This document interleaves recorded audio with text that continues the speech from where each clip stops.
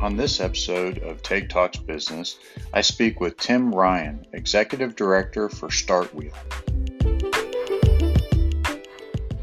Tim, thank you so much for joining me for this episode of Take Talks Business. Can you give us a little bit of background from a professional standpoint and how that led to your current role as Executive Director at Startwheel? Yeah, and it's glad you asked that because there's probably a lot of people that don't know the whole background of me. The Air Force actually brought me here many years ago, and I think like a lot of people, they love the area so much that they decided to stay, and that's exactly what happened with my wife and I. We loved the fact that the ocean was right here, the mountains were just a couple hours away, DC just up the road. So we decided to stay, and I left the Air Force, became a defense contractor. And while I was a defense contractor, I was on the information technology team.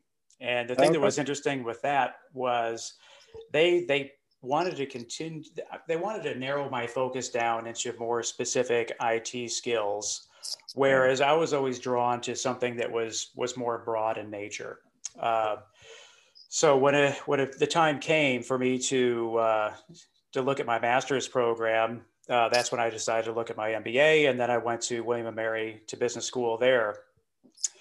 And then I transitioned as soon as I graduated with my MBA. I decided, you know what, I'm going to go ahead and I want to start my own business. I think that there's a lot of people out there that have a really strong skill set. And they may not necessarily know how to put a business around it. So I wanted to help those people with the focus of really targeting those early stage startups, small businesses, and help them move their business forward. So that's what I did. But I quickly realized, I was like, gosh, I don't know anybody in the local community. Everyone I know is in the DoD community. So I expanded my network. And then I became involved from the start of, ironically, something called Start Peninsula. And I really started to understand what the pain points were. And Start Peninsula started as a weekend pitch competition. At the same time, William & Mary was then doing a study, and they said, what Greater Williamsburg needs is a regional business incubator. So James City County, York County, and the city of Williamsburg, they're like, that sounds great, but we don't really know how to do that. So because I had an understanding of the pain points of early stage startups and small businesses, I put forth a proposal. And then I was the person that was put in charge to put the Launchpad on the map. So the Launchpad is the Greater Williamsburg Business Incubator. And we did a lot of really cool things. A lot of businesses still around today as a result from that. And then I became a board member for Startwheel because I represented the Greater Williamsburg region. And at that point, the Launchpad had grown to the point where William & Mary at this point is now, they're establishing their entrepreneurship hub. So they have 3 pieces of property that were vacant in downtown Williamsburg. And they needed to fill that last spot. So then the Launchpad then moved over to be the final piece of the entrepreneurship hub. And then William & Mary took over the program. So then I transitioned right into Startwheel, and it really worked out well because I had been involved with the startup community for so long at this point. Yeah. I just wrapped up a 20-year story, hopefully in 2 or 3 minutes. No, that's really cool. And I actually didn't know that was kind of the origins of Launchpad, which is really cool. I mean, I've known about it, but I didn't realize kind of that's how it all came together. So that's pretty cool. It's you get to learn something new every day. So there you go. So for those who aren't familiar with Startwheel, can you give kind of an overview of what is Startwheel, and especially what has it been to the entrepreneur community, especially in the last couple of years with all the changes we've experienced? Yeah. I mean, so Startwheel, I mean, it's an online platform. So startwheel.org, that's the place that is a bulk of everything there.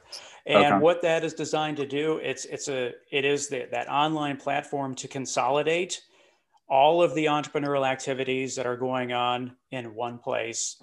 It's a place where so there's a single calendar. I have so many people that they come to me and they're like, Tim, yeah, I have this business idea. I really want to test the waters. What events do I need to go to? So we have a consolidated calendar. People can pick and choose what they want to go to. Same thing in terms of news. Any news sources, stories, press releases, we consolidate everything there and we push that on the website. And then the last piece is it's a great place for the actual startups themselves to share what their accomplishments are and provide that sense of community that people can then list their businesses and connect with one another. Because right now, I mean, gosh, for a long time, we have been one of the most active entrepreneurial communities for quite some time. And a lot of that really has happened just in the sense of where Hampton Roads is such a big metropolitan statistical area that there's just a lot of things going on, but there's a lot of independent things with the different localities and so many education institutions, local programs, state programs. There's a lot that's going on. So it's really, really busy. And Startwheel comes and we kind of organize everything so that people can go to one place and see everything that's going on. Gotcha. Well, and are you seeing a trend? I mean, obviously over the last year, there seems to have been even more effort, but even over the last, say, like 5 years, are you seeing where not so much a consolidation, but more collaboration from the standpoint of there's a lot of resources out there, but we're doing a better job of kind of pulling it together so that you don't have an entrepreneur or any business professional for that matter, having to go in multiple directions to try to get what are essentially some of the same resources? Yeah, and that's really some of the nice things to see. I mean, before everything, we were kind of awkward and we were going through these growing pains and everybody was all trying to do the right thing. And what I would tell everybody is that what we started several years ago was almost not a friendly competition, if you will, but now we're moving, as we're maturing, we're moving towards that collaboration piece. So if there was that one thing that I would really like to see happen in the future of our area of the 757 is to really see that collaboration take the next level where ODU and William and Mary are side by side, or any of the educational institutions and the localities really working together to put the startup community on the map. Yeah. I asked this question of a lot of business owners, entrepreneurs that we meet with, and you have a little different perspective from the standpoint that you've been essentially kind of an entrepreneur yourself, but also working to serve entrepreneur communities. So the question I typically ask is, were you an entrepreneur by nature to begin with, or were you more of an idea guy that realized if I want to make this idea work, I've got to be an entrepreneur? Yeah. And so going back to your previous question, so when I finished business school, I resigned from the position that I was in, started my own company, and I didn't know what was going to happen next. We from a home front, my wife and I had the conversation. It was like, first step, we have to learn how to live off of one salary to make sure that our financial model at home works. Yeah. But I mean, it's been great over the course of the last 9 years, just constantly trying to educate myself. And I think it's really important. I don't necessarily, I just want to help be the voice for the community. I'm not saying that I want to be the leader. I just think that I being an entrepreneur, knowing what it's like to go through the stress of, are we going to make payroll? What do I need to do to either generate revenue or raise money so that we can continue to grow the business? I mean, I'm there and I understand what those pain points are firsthand. Yeah. So I just really want to help serve as the voice for the entrepreneurial community. And it's been a fun ride. Yeah. Yeah. So are there any, I mean, the last year's been tough and we've talked a little bit about the collaboration, but are there any positives that you've seen that have come out of what has been an obviously tough time for the entrepreneur community?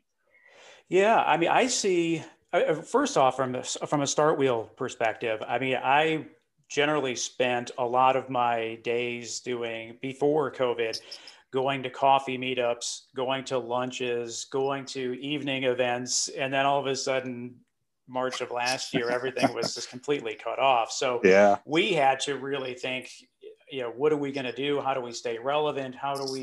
We didn't want people to forget us. So then we really increased our online presence. We started the Fervent Four show to help tell that story. But I've seen a lot of positive that has come out of it. I mean, I think from a technology standpoint, we have everything has been accelerated really, really quickly. Things that would happen 5 years from now was condensed into 12 months. So the people that have been really quick to innovate, people that have been quick to try new things, people that aren't necessarily afraid to fail, I think that they have all done really, really well. I mean, certainly there's been businesses out there that their hands were tied and they were at the mercy of whatever situation that they're in at the time. But I've seen a lot of companies do really, really well. As I mentioned to you,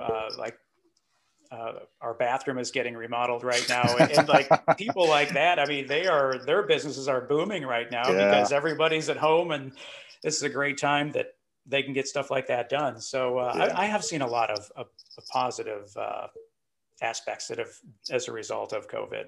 That's great.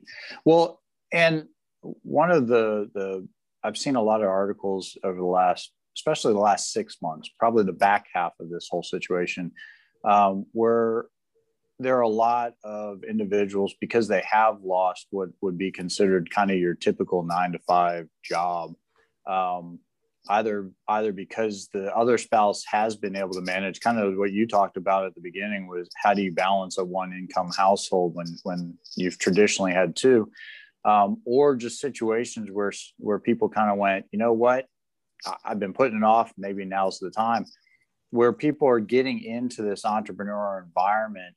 So is that real, in your perspective, is that really occurring at the rate that it seems like, or is it more just that we're just seeing more stories about it?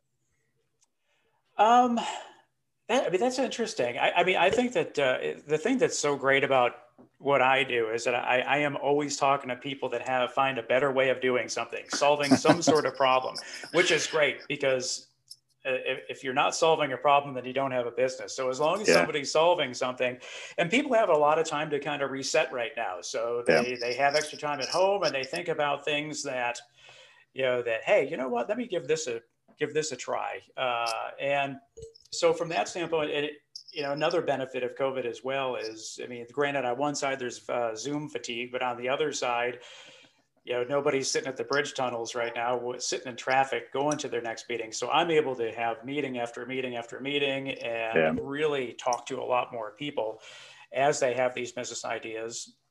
And the other real benefit is the folks that are starting right now, it's a great time to start, because if you can start from ground zero where things are really, really bad, and then you put the proper foundation in place and you can weather the storm going forward, then when things turn around, later this summer, this fall, when people are out and spending money, then they're going to do really well and they have the proper foundation in place. Yeah, there's nowhere to go but up.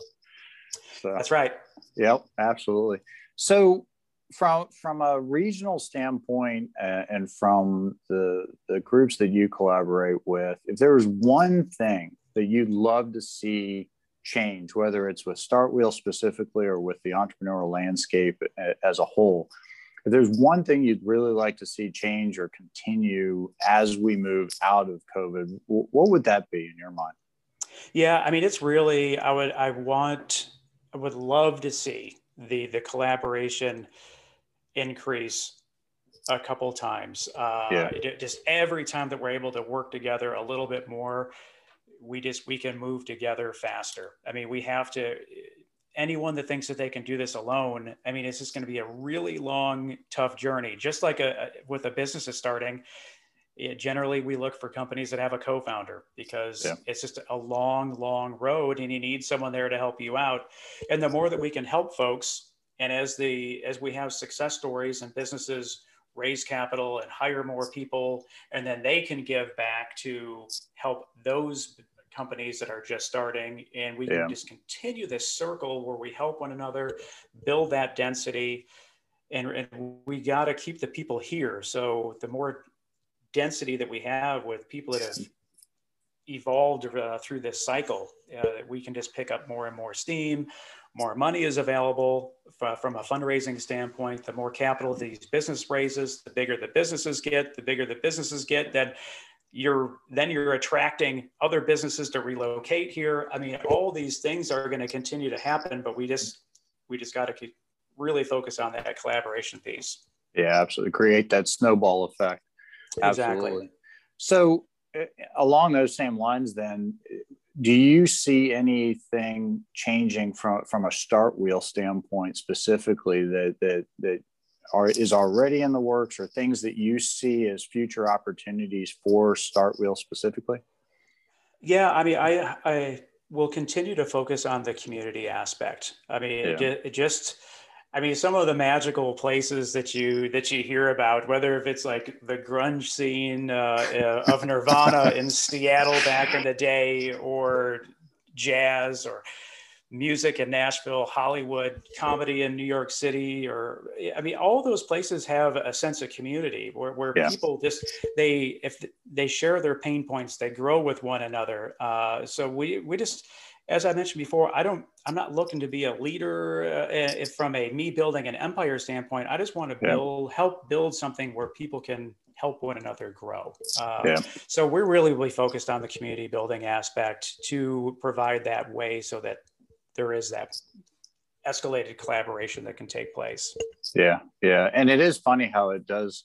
You need both. You need the facilitators to help move it along, but then there's also that part that always just continues to have to be organic. I mean, it's funny you bring up the grunge scene, because I lived in Seattle and was very close to downtown in the early to mid 90s. And it really was a combination of both. It was one that was just built into the culture, because you can't build a movement like that on purpose. You can't force it, because as soon as you force it, you're going to get pushback, because the whole reason they're doing it is because it's not part of the norm. It's not seen as the corporate side of it. But at the same token, in order to make it grow to the extent that it did, there definitely had to be kind of some of that back end push to help make it move forward and get it, in this case, outside of just the realm of Seattle. Right. But it's, to your point, with like our entrepreneur community here in the 757, is once you've built it organically, then the next step is, how do we make sure that the entire rest of the country knows that we are that hub for all things entrepreneur? Exactly. And that's one of the things that as a region, we need to be thinking about, in the sense of, just as I had mentioned, how easy it is for me to have Zoom meetings with all these companies. And as I transition more and more into the angel investing side, I'm listening to companies to invest in that are all over the United States. Yeah. And so other regions, they're able to have meetings with our companies as well and try to woo them away. So, we really need to show the love to the companies that we have to keep them there, because, I mean, it's just, the world is opened up right now, and there's a lot of money available, and everybody's trying to do their thing to grow their population or grow their economy in some way, shape, or form. Yeah, absolutely.